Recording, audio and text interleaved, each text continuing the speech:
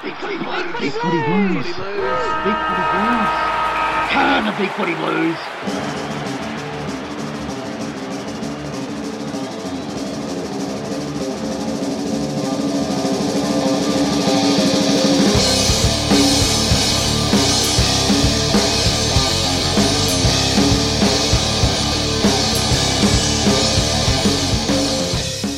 Welcome everyone to the Big Footy Blues podcast. It's been quite a while since we've done one, so I apologise for that. My name is Shandog, and this week I'm joined by the Wookie. How you doing, mate?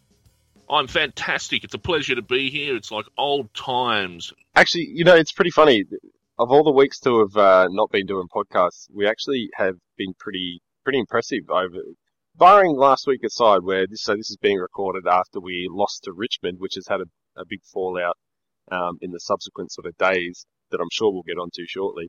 But the previous couple of weeks to that, we beat GWS and the Suns, and things have been looking pretty rosy up until last week. And they were ideal, I reckon, to be doing podcasts. We've been up and about. I feel like one of those guys that's got onto one of the footy shows after a loss. Yeah. You know, you don't see a Carlton player on like game day or anything for months, and then the day that Brendan Bolton appears on the couch the day after we have our first loss in 3 weeks. I've always wondered how long they schedule those out, and how much luck sort of comes into just getting on a show when you've had a good one, which like players have breathed a sigh of relief when they're like, oh, thank fuck we won last week. I'm going to be on the show. Why would I come on this week? Notice everyone else is bailed. It's just you and I. Yeah, maybe we're the saddest. ODN's not well or something, feeble old man that he is. Yeah, he told us his head's falling off, basically, but, I don't see that's no excuse. What can you do? Look, either way, I think we've had a good run. I mean, these kind of lapses are going to be typical of a developing side. I mean, as much as we wish they aren't. But it does. And as much as people express other emotions during game day when, you wish people wouldn't do things and you get frustrated by them. I got so angry last week. The things the swears I posted online, I apologise for any younger people who would have read my posts. I was so mad. It's part and parcel. I mean, the emotion that you get caught up in the game, just watching people miss shots or miss passes, or hearing commentators refer to a perfect pass from someone that went 4 meters over some guy's head in the how is that a perfect pass? Come on. Yeah, if he's barracking for the other team, it is. And it's just. But I mean, these things are all. I mean, we were 3 players out for a large part of the game. Before the game even started, whether forced or just player managing or whatever it is.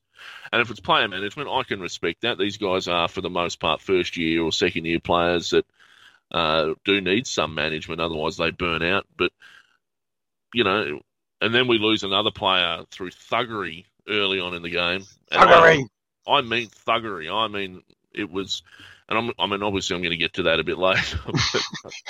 I can feel it stored up, ready to unleash. I'm ready to bang on. It's bang on the desk anger time. I might clear some room for me to do it as well. Actually, it's not going to be pleasant when that discussion comes around. But look, we lost a player early. We were 3 players down that would have made the side under normal circumstances, and the Tigers found a way to negate the influence of Doherty and Simpson across the back line, and we just didn't have answers for that. Yeah, you're right. And that was one of my biggest frustrations, was the way that the thing that we've sort of come to see and expect from our team under Bolton now, a year and a half into his coaching and the rebuild, is that regardless of what sort of happens with the rest of the game, we're almost always, with the very rare odd exception, such as versus Port earlier in the year, we've always been able to have that good defensive structure and have a little bit of confidence when the opposition is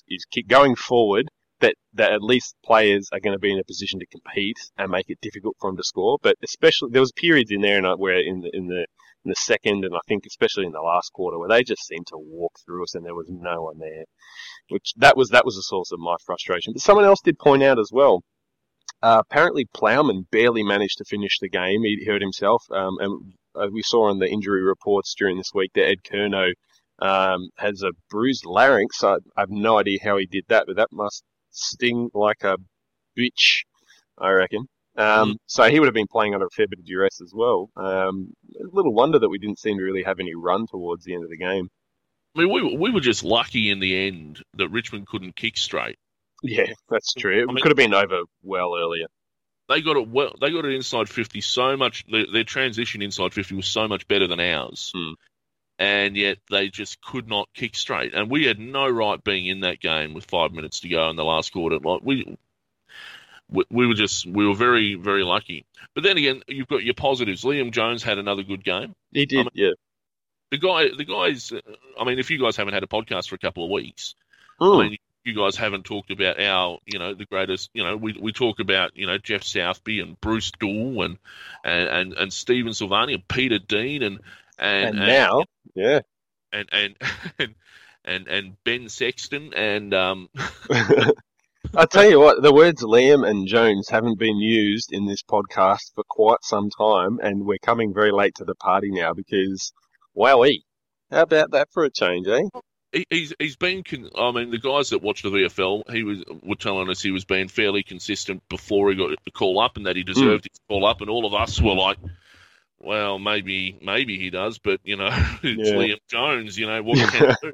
Then he bursts onto the scene, demolishes Patton 1 week, then takes on Lynch and Lynch, and and held his own against Jack Riewoldt. He didn't have a bad game at all. Yeah.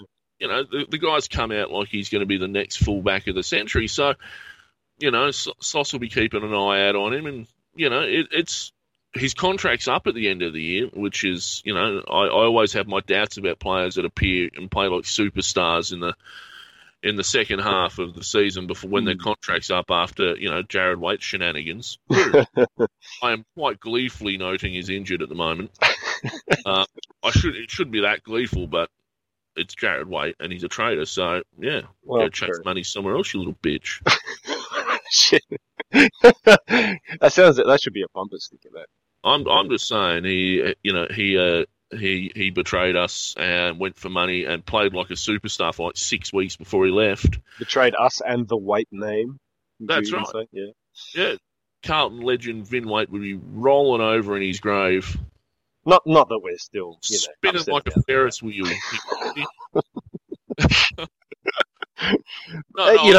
This whatsoever. But these are the reasons players get booed. Yeah, legitimate reasons players get booed. Jared Waite should be booed incessantly. Anyway. I agree. If I ever managed to get to a game, I would boo him. I'd boo him anyway, even if I'm not at the game. And just boo the TV. Why not? That's right. I just see his name in the paper and I'm boo. You'd be great on public transport. Yeah, I'm pulling out the iPad. Boo! Boo you, Jared Waite. Boo you. Boo on you. And it'd be even better if people joined in too. That'd be fantastic. No, you made a good point about Jonesy though, and playing well at the end of a contract sort of thing. However, this isn't just playing well suddenly in his own position again. This is all new. You can basically, I don't know, do you reckon it's to the point where you can forget about the last, 6 years of his AFL career? Just ignore it? I don't think you can. I think you need a couple more weeks yet. But, I mean, the signs are definitely promising. He is definitely he's got a lot more endeavour. He's attacking the football in a lot better way than he was when he was playing as a forward. It makes me wonder how many guys get discarded because they can't crack it as a forward or can't crack it in one position and they're not really given a crack. I mean, Liam Jones, he would be out of contract at the end of the year and probably would have been delisted if Sam Rowe hadn't been injured. Yeah, talk about fortune. That's the thing. And unfortunately for Rowe, he's also out of contract at the end of the year. And Alex Silvani's only he's a rookie, so that's a year-to-year thing, isn't it? Yeah, and Alex Silvani's in there, but he's cheap to keep on the list. True. Yeah. Rowe's like 30 or something now, so it's not, and he's prone to injury, so I don't know. I don't think it looks good for Rowe at the moment, but Jones, he's just got to keep doing what he's doing, and he'll be kept for sure. Absolutely, yeah. I think where it comes to his value of whether or not he's going to get signed on for another year, I think you pretty much ignore everything before he came in and started playing as a defender, because it's pretty clear now that he's not a forward. He can't play forward at AFL level consistently, and therefore he is not an AFL forward. What he can offer now, it looks like, is that he can play as a defender. So if we're going to re-sign him, it's going to be on the basis of that, and I agree, he's going to want to have to put in a fairly consistent remain. We've only got like 9 games left or something, so if he can play pretty consistently across those 9 games, then I don't doubt he'll get another contract. How long is another question, but he'll be around next year. Yeah, for sure. The other guy that's played a really good season to date, one of the others is Matthew Cruiser. Yeah, how good has that been? Finally. I mean, if he gets through the season unscathed, it'll be the first one ever, I think, that he's actually played through unscathed and in such good form. The guy's got to be in All-Australian calculations. Well, that's the thing, yeah. I mean, I think that just goes to show, because he actually managed to play a fair few games last season. I think it was only really the start of the year, from memory, that he had a bit of an injury interruption and then sort of went on to play about 18 games or whatnot without bringing his stats up. So I think off the back of that and assumedly having a decent preseason, he's come into this year and just tracked it his way through the whole season, smashing blokes, getting clearances, bobbing up for goals, competing well in the ruck. He's got to be in the squad at the very least for the All Australia. I'd be surprised if he's the leading candidate for the ruck at the moment. He is, and he's a bit lucky, I think, that a couple of his biggest competitors have had major injuries, like Gawn and Nick Nat, and Goldstein's been out, and that sort of thing. But you can that's your bucks of fortune in footy, isn't it? Exactly, and he's got to be leading the race. Also, Bryce Gibbs having a great season, and I was pretty I was fairly roundly criticised at the end of last season for not being on the trade-in because he wants to go bandwagon. And I like to think I'm vindicated by that. Screw you all. But well, I think we have to wait and see, though, isn't it? Because I have a feeling he's just going to ask for another trade at the end of the year, and that seems to be the whispers as well. So say no. You know why? Because he's in form. He's still got 3 years to go, 2 years to go after this year on his contract. Why would you trade him? It depends on what we believe. I mean, these things are never done in isolation. If I've learned anything from since when Sauce has come to be managing the list, is that trades are rarely done in isolation. It's always bigger picture stuff. Okay, if we trade Gibbs and we get this and this, then what are we going to be able to make of those picks or players? And is it a net gain for us? And if so, then we'll do it. So, yeah, it's one of those things where, okay, yeah, Gibbsy might be playing great football. We take into account his age and the fact that he wants to go, and we say, okay, you've got, 2 to 3 years of really good football left. We might be able to get, using Gibbs, this is all just up in the air stuff. If it turns out that trading Gibbs to Adelaide means that we have the currency then to get Josh Kelly and still be in the first round of the draft and still do all these other things we want to do, then you'd take that, wouldn't you? Because it's basically just taking a 30-year or 28-year-old Gibbs and turning it into a 21-year-old Gibbs and Kelly. And I'm not a big fan of chasing big-name players from other clubs for money. It doesn't sit well with me. I don't like it. And I would prefer to reward loyalty, and especially if a player's in form, not just loyalty for the sake of, having a guy play on the reserves for 10 years, and then, I'm talking about a guy that is playing very good football, has demonstrated commitment to the club. I think you don't let those guys go unless you really have. I've seen people wanting to trade Murphy, for crying out loud. Yeah, that's a bit over the top. I can't. I mean, he's another one having a good year as well. I just don't. I believe there's still got to be room for loyalty in the game to your players and to your club. And I mean, I'm old-fashioned in that regard, though. So Well, how does that work though? If he asks for trade, though. But why would we let him go? He's contracted to us. Yeah, fair enough. Well, we've seen this year that he can play that he can be a professional about his sport. And I think when he asked for a trade, he's like, well, it would be nice if I could go. It's not I have to go or I'm going to walk out of my contract type negotiations. It's Well, more obviously of, not, because I would go it off. didn't happen. Yeah. It's more of a, well, I'd like to go if it can be done, but if it can't be, I'm still here. I'm still putting in for the team, and he's done that this year. So I can't argue with that. Mm. Um, Fair enough. the other player that's impressing me at the moment is Jack Silvani. Yeah, his development has been pretty. I think a really steady, linear sort of week to week thing. You can just see him getting a little bit more confident, having a little bit more impact, getting a little bit more involved every single game, and I think he's definitely looking like someone who's going to be there long term for me. Well, he's doing what I think he's supposed to do. He's kicking a goal or two a game. Mm. He's been playing further up the field lately. He's not Yeah. just sticking forward line. So I mean, he's laying some tackles. I mean, he's doing some things. He's where he's supposed to be. He's finding opportunities.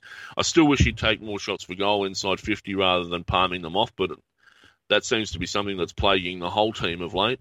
And his goal kicking hasn't been great, to be sort of balanced and unbiased. His shot for his kicking for goal has been ordinary. So you can sort of see why he's been trying to pass him off a little bit. However, I did see. I'm not sure if you would have seen. There's from one of our resident in the know posters. He's been carrying a pretty somewhat sort of serious shoulder injury, and he's set for surgery at the end of the year, unless it gets worse during the year, in which case we'll just put him on ice and do it then. So it does maybe explain a little bit of his issues. Yeah, I'll tell you who excites me at the moment. Some news I was excited to see today was Kieran Sheehan has been named in the squad. Absolutely awesome. Even if he doesn't work out for him, I'm just so happy to see him get his opportunity to come back into the team. So I got a soft spot. We're Australian. Most of us love the underdog story, so I'm keen to see how he goes. I want him to do well. He's had such a bad run with injury, and I mean, I think he's played like one game in the 3 years he's been here for. So it's it's a good. I mean, I'm glad he's getting a game. I see Burns also named as an emergency along with Mackay and Paulson, so they can't be too far away from senior debuts either. I think we're going to have. I like you said, it's about them getting the opportunity, and I'm glad to see them. How about Cunningham, though? Yeah, he was a bit. I think people's concerns about him were probably well founded to begin with, because he seemed like a really slow starter. But the guy has got. I've seen him in person at when Carlton came over to train at Adelaide before the Port game, which we will not talk about any further. The guy is solid. He's a young guy, but he is his body is hardened. You know what I mean? He can do his business in the middle with contested ball, and he has that pace and decent skills as well.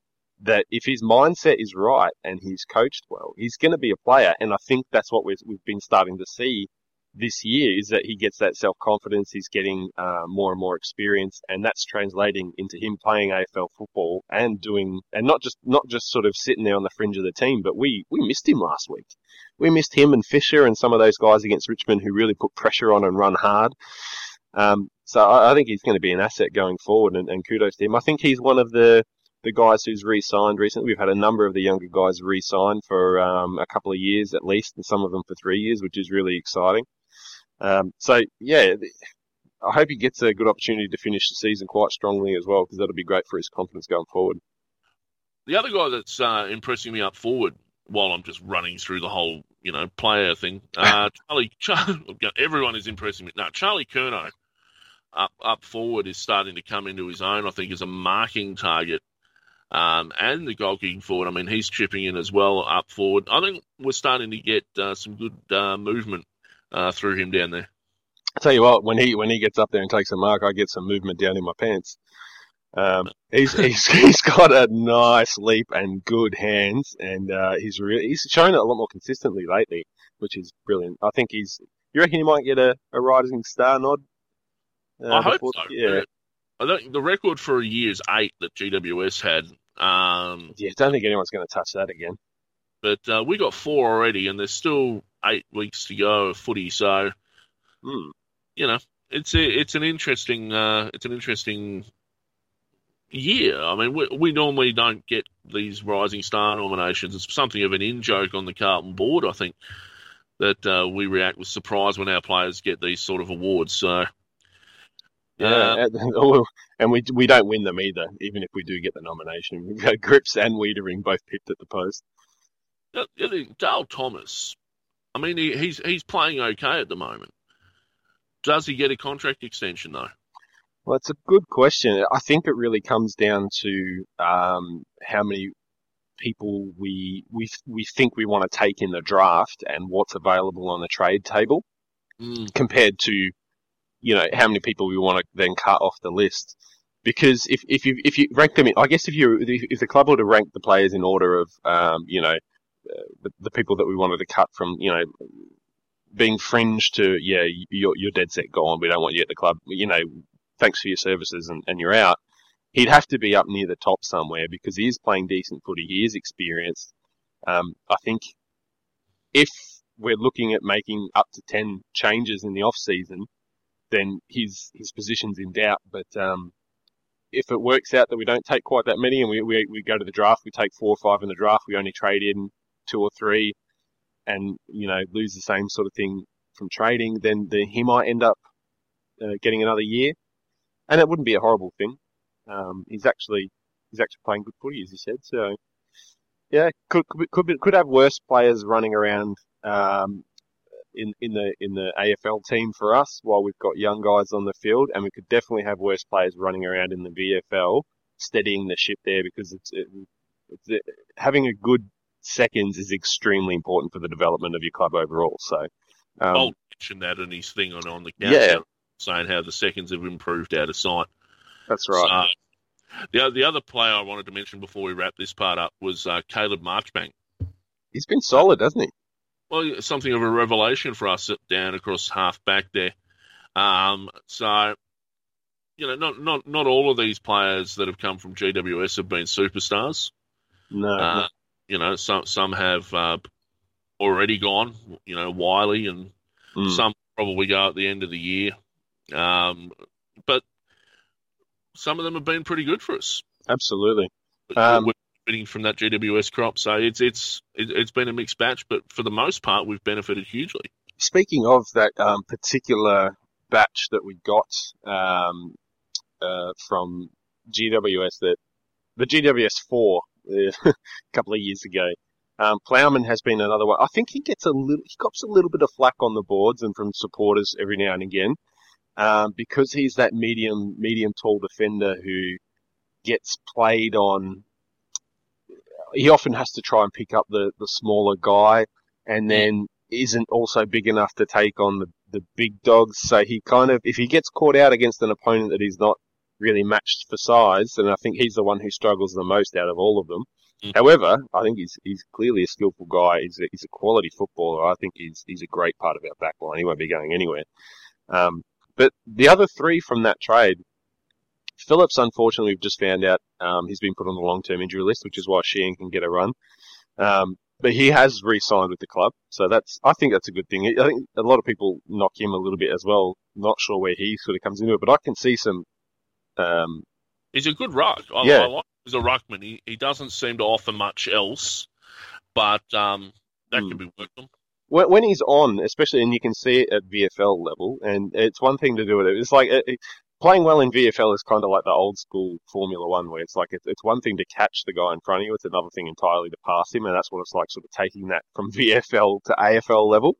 But around the grounds at VFL, he does quite well. He takes marks, he kicks goals, he gets forward, he gets back, he does all those things. So I think it's there. And if we persist, it'll work out pretty well, I think. The chances are. But the other two are a really big question, and this will probably lead on to recent tribunal things as well. Sumner gets another gig this week, which is good, because I can, maybe I'm being too soft in my old age, but I like the look of him as well as a player. I think he can really offer something if he's in form. So I'm keen to have a look at him again this week. But Lamb is the other one. Sorry? Sumner I could take or leave. Yeah. He's not impressing in terms of noticeably impressing. If you like, if he's going out there, he's doing the same kind of job. You know, he's doing that utility work, but not doing anything outstanding, if you like, to really draw any attention to himself. I could take or leave him at the moment, to be honest. It's I'd put him on the. I'd see if we could get anything from him in trade.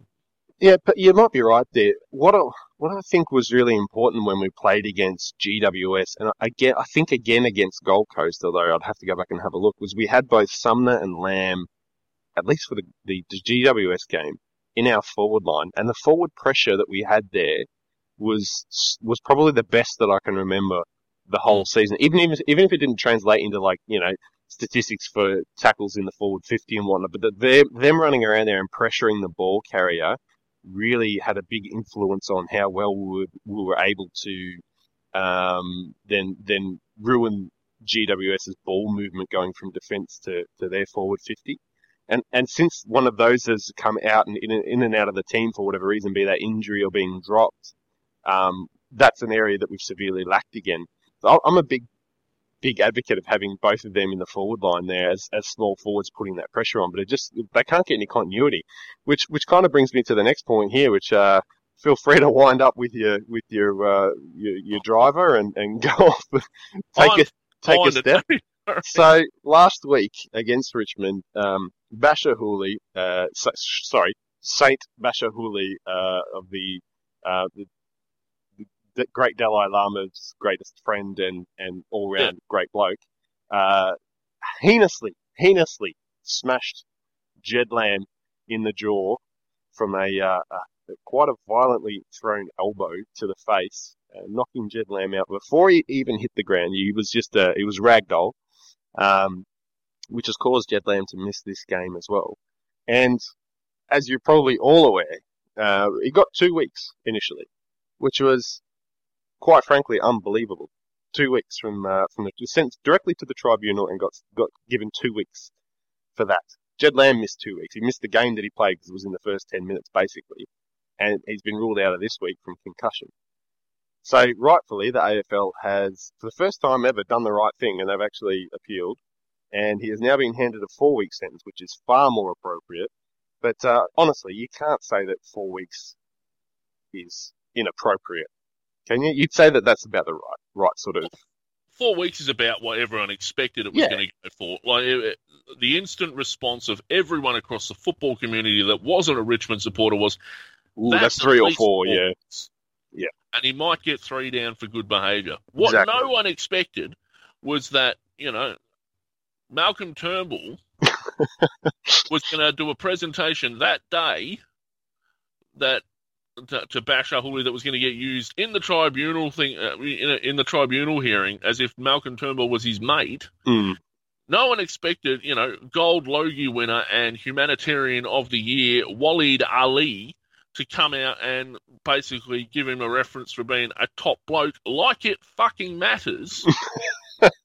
The guy turned around, had a look at the guy chasing him, and then punched him full on in the side for, so far off the ball that I thought the ball was actually at Etihad. Like, who cares? And at the end of the day, it came down, well, he's a good Muslim. He would never do this sort of thing normally. And, don't think of him too harshly because, he does a lot of community work. Which makes me wonder, how many more games would David Rees-Jones have played if, Alf from Neighbours had got up, come down from the beach store or wherever he frickin' works, come down and go, look, mate, don't penalise him too much. He's a top bloke off the field. He recycles. Stone the flaming crows, take it easy. Don't be a galah, What if Barry Hall had got a reference from frickin' Julia Gillard? Yeah, well, as a dog supporter. She was an actual supporter of the Western Bulldogs. Number one ticket holder down. They had written in a reference and got, look, I know he full on belted, people and, but at the end of the day, he's a top bloke, helps little old ladies across the street, donates to the salvos, I've seen a couple of people claim, I thought it was hilarious, that getting character references from Malcolm Turnbull and Waleed Ali, it should actually add weeks onto your sentence anyway. Well, you should get extra penalties for trying to con the tribunal. Like, Well, the tribunal fact even thought that it was appropriate to go, well, he belted some guy on the field, but these guys reckon he's a top bloke off the field. Who cares? I understand that they use that argument. Like, I fully understand because that the tribunal is set up to be sort of, an imitation court. It's not a real court. No. But it's set up to work in that similar way, and I believe it's to their discretion to be able to use character references and all that sort of stuff at the tribunal, right? So for them to try it on, if I was being defended for something similar, I would expect my legal counsel to do the same sort of thing. You use the system to try and get the best outcome for you. That's what it's for, right? What celebrities do you know that are going to come to your defence in the tribunal? You know anyone? I shared a joke with Limo once. He was all right. I don't think he remembers me though. Any others? No, not really. Actually, I really should get to. I wish we should know more celebrities. I saw Bruce McAvaney once. He came into my hotel, oddly enough. Really? I wouldn't say he'd give me a character. Well, I know him as well as Bashar Hooley knows Malcolm Turnbull. Well, see, this is the thing that really gets me, about this outcome of the AFL tribunal, the appeals tribunal, giving Bashar Hooley 4 weeks for the hit, right? Overturning the original decision, giving it 4 weeks, right? The Richmond supporters out there and the fringe element of other people who are just batshit insane are jumping on and saying, "Oh, the AFL is corrupt. What a kangaroo court. That's absolute rubbish. Of course they were going to do that. This is a farce. The tribunal is a joke and blah, blah, blah." It's like, hang on a second, mate. 2 days ago, you were perfectly fucking happy to accept a bullshit 2 weeks that was given by an AFL body as well. They're like, "Oh, the AFL, this is the AFL." The AFL gave him the 2 weeks to start with, you fuckwit. Right? That's all part of the AFL. And now they've turned around and they've said, "Oh no, hang on, we got that grossly wrong," because someone finally had a backbone within the AFL executive and said, "No, let's have another look at this," because honestly, all he could have done, the AFL legal rep could have walked into the appeals tribunal and simply said, "Who gives a fuck what he does outside of the field? He smacked a guy and knocked him out, and the guy's missing 2 weeks."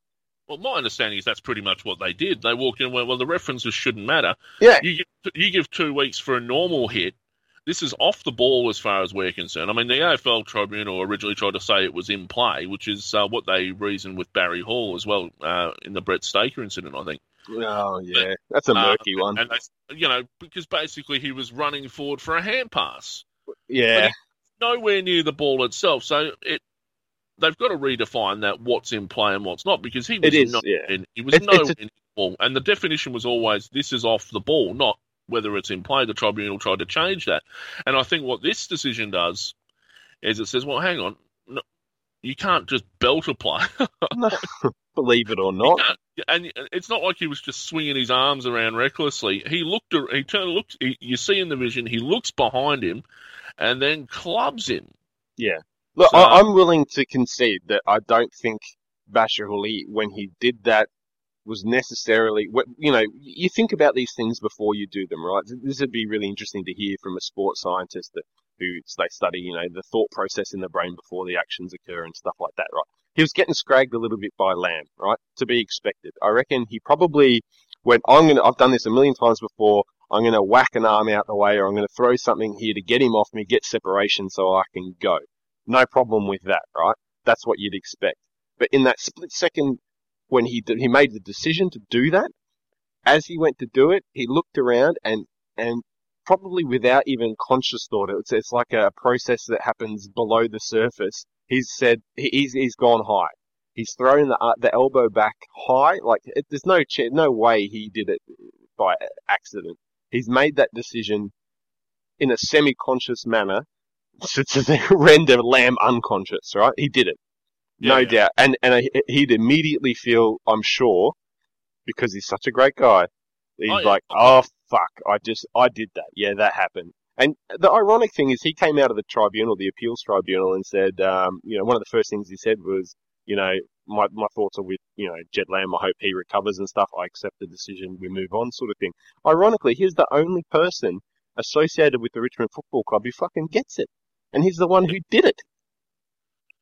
Yeah, I mean, I don't begrudge him from trying to use the references. I do begrudge the fact that they were used as justification for him to get off. That's what the problem is for me. You can use all the references you like, but references about your off-field activity should not play a part in what you've done on-field. Doesn't matter for shit. Yeah. It's like if I'm a charity worker normally, but I kill someone. you're still a murderer. I'm still a murderer. I'm not saying Bashar Houli should be equated to a murderer. No, I am disappointed that his religion was used as part of his defence. Yeah, that's opening up a can of worms. It's just stupid. It's just a stupid thing to do. Especially when that reference was used as a means by the AFL to say, by the original tribunal hearing, to lessen his sentence. You don't want that can of worms open. I mean,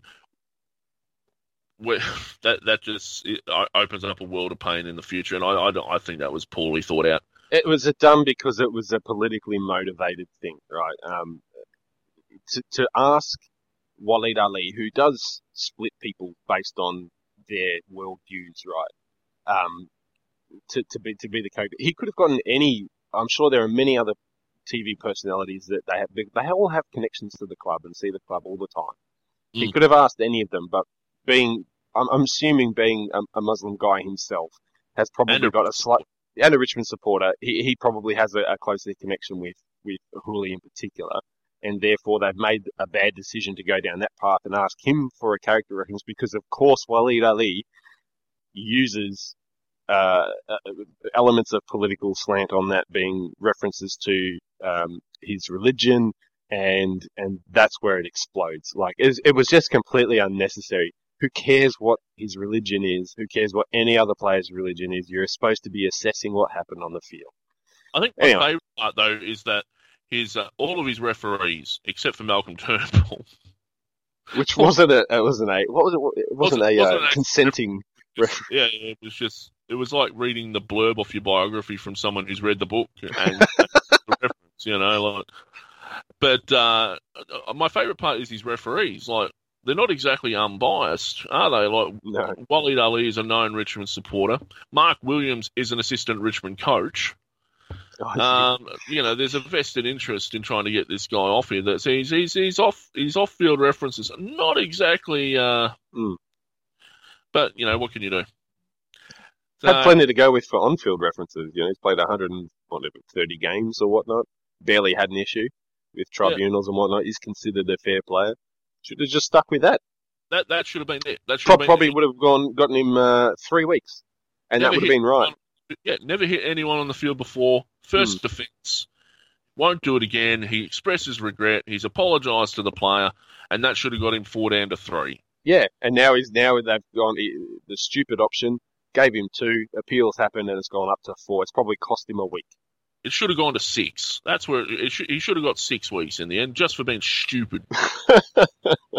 and just to tick off Richmond support, Neil Busy would never have put up with this crap at the tribunal. I don't know if you remember Neil Busy. No, I don't. He was head of the AFL tribunal up until 1997. He ran it for like 19 years. Yeah, right. And he would never have put up with this rubbish. It's just, like everything else in football, we've become soft.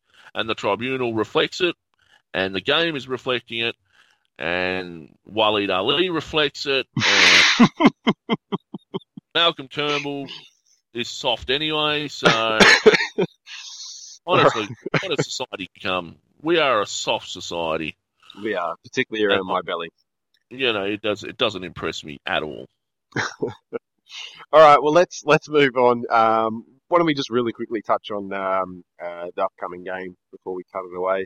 Going to be, it's a dangerous one because we're coming off a loss, and so is Adelaide. We're playing them at the MCG, I believe.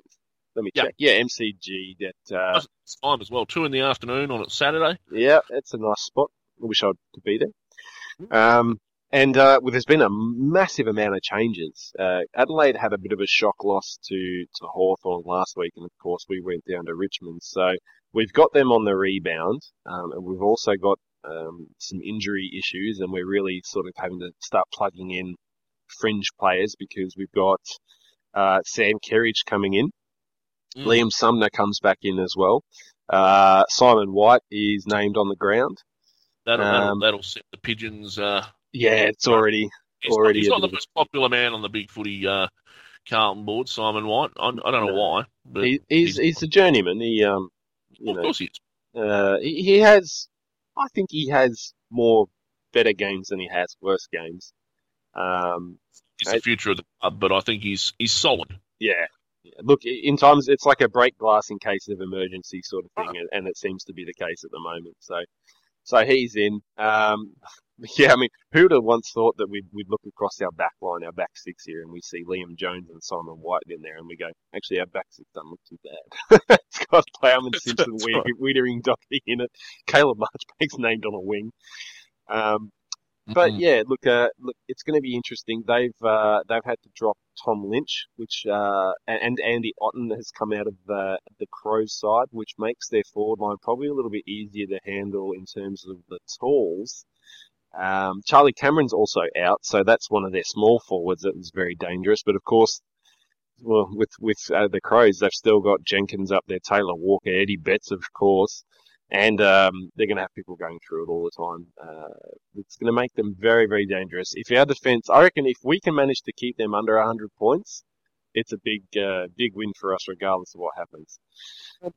Betts has been out of form lately. He has a little, yeah, but of course he turned it on against us. Yeah, he's going to kick like 15 against us record or something. So yeah. I think that it was interesting. I mean, we've lost Curnow with his larynx. We've lost Lamb with his concussion, but Smets, Lamb, and Bokhorst, Smets, Bokhorst, and Pickett have all just been omitted. Yeah, I thought Pickett would get another week. I thought Pickett's a bit rough, but interesting. Petrosky-Seaton is actually listed as being managed. It did look like he's carrying something because he didn't look the same player he did as say rounds 3 or 4 at the start of the year where he was really starting to hit his stride. He just wasn't getting anywhere near it. He must be carrying something. So, mate, needs a rest. I mean, he's under the microscope. He's expected to do things, and just needs to go back to the VFL for some coaching. Yeah, but the really positive thing that I'm quite happy about, Cunningham back in, as you were talking about before, Fisher, and we get to see Kieran Sheehan. So I think even if, regardless of the result of this game, I think it's well worth watching closely just to watch these young guys, including another whipping boy who I'm quite a big fan of is Nick Graham. So he's held his spot from last week as well. He didn't have a terrible game, although people were riding him a little bit. I thought he was just average. He's kept his spot, and I think he plays well on the MCG compared to Eddie Had, where the MCG is a bit bigger. I think it plays to his strengths, particularly in the second half of the game, where it's more about gut running and footy smarts and getting to the right places. Because he's not a quick player, but he runs a lot. So yeah, I think the midfield here we'll be able to at least break even with the Crows on a good day, with Cripps and Gibbs, Murphy. Kerridge in there probably doing a stopping role on someone like Sloan against his old team. And, Cunningham, Fisher going through, and even cameos from people like Liam Sumner, Matthew Wright, also against his old team. So, I think we could be in this one. They're away from home. They're coming off a loss. We're coming off a loss. We want to hit back hard at home.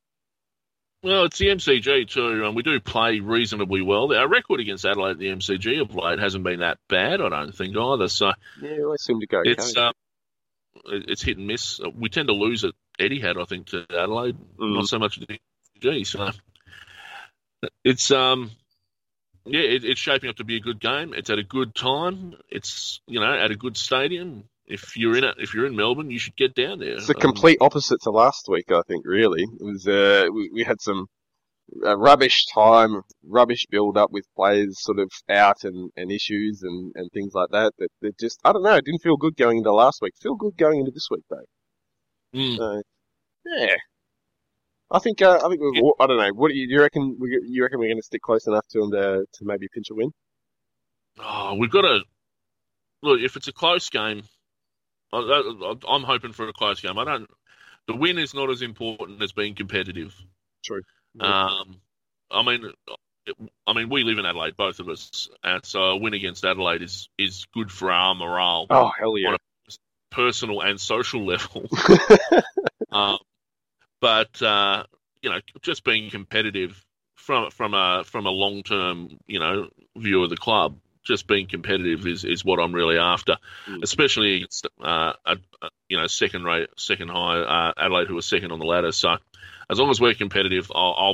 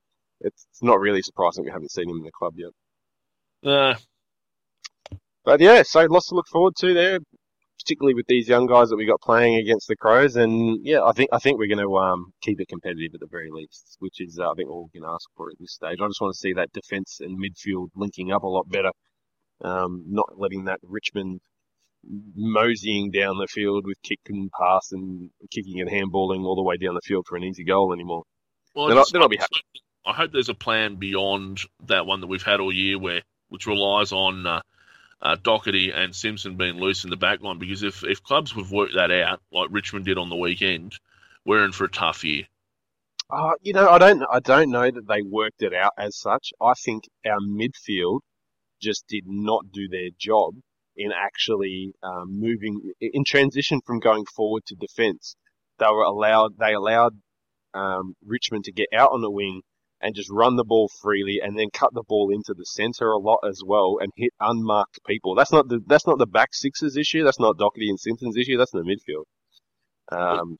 Also, just quickly before we wrap up, the AFL women's news for our players. Vesio had a good game on the weekend, apparently, playing for Darebin in their third win of the season. Lauren Arnell kicked 4 goals, I think, somewhere between 2 and 4 goals. I'm not sure exactly which. The article's not really clear on it. Maybe she appealed the 2 and got 4. Taylor Harris is apparently not in Melbourne yet, but evidently she'll be here end of July and she'll be playing for St Kilda, I believe. There's some fun shenanigans going on there that you can hear on the women's podcast at some point. But, some of our women players doing pretty well. Bit of cross-promotion as well for your the podcast you do for the women's competition. Podcast here, podcast there. Everywhere a podcast. Everywhere. All right, well, I think we're all podcasting. Well, I'm just podcasting everywhere. Yeah. Dodgy podcasts are us. That's just like knots. If you can't tie knots, you tie lots. So. I'm the Luke Darcy of Big Footy. That's what I am. Dodgy stuff everywhere. Thank you so much for joining me. It's been a fun conversation. Cheers for that, Wookie. No problem. I just wish that other people were here to also express their love and commitment of the Blues, and I'm afraid if others can't be as good as supporters as we are, Shandog, and demonstrate that, then what good are they? But I will say that it's nice that I just get to say my stupid thoughts and no one corrects me on them, and points out that what I'm saying is completely dumb. So that's also a positive. I think Big Footy has established time and time again that I know nothing about football, so I'm not likely to correct you on anything. So there you go. Everyone in the comments or on the boards when I post this up, feel free to tell me exactly all the things that I was incorrect about, timestamped and all that sort of stuff, because I've missed having some other podcasters here to do it for me. So right, we probably swore less this week, so... I don't know, actually. I think the Bashir thing is costing us a lot in sense. Okay. Yeah, fuck that. Fuck that guy. All right, thanks very much, ladies and gentlemen. Have a great week and go Blues. Go Blues.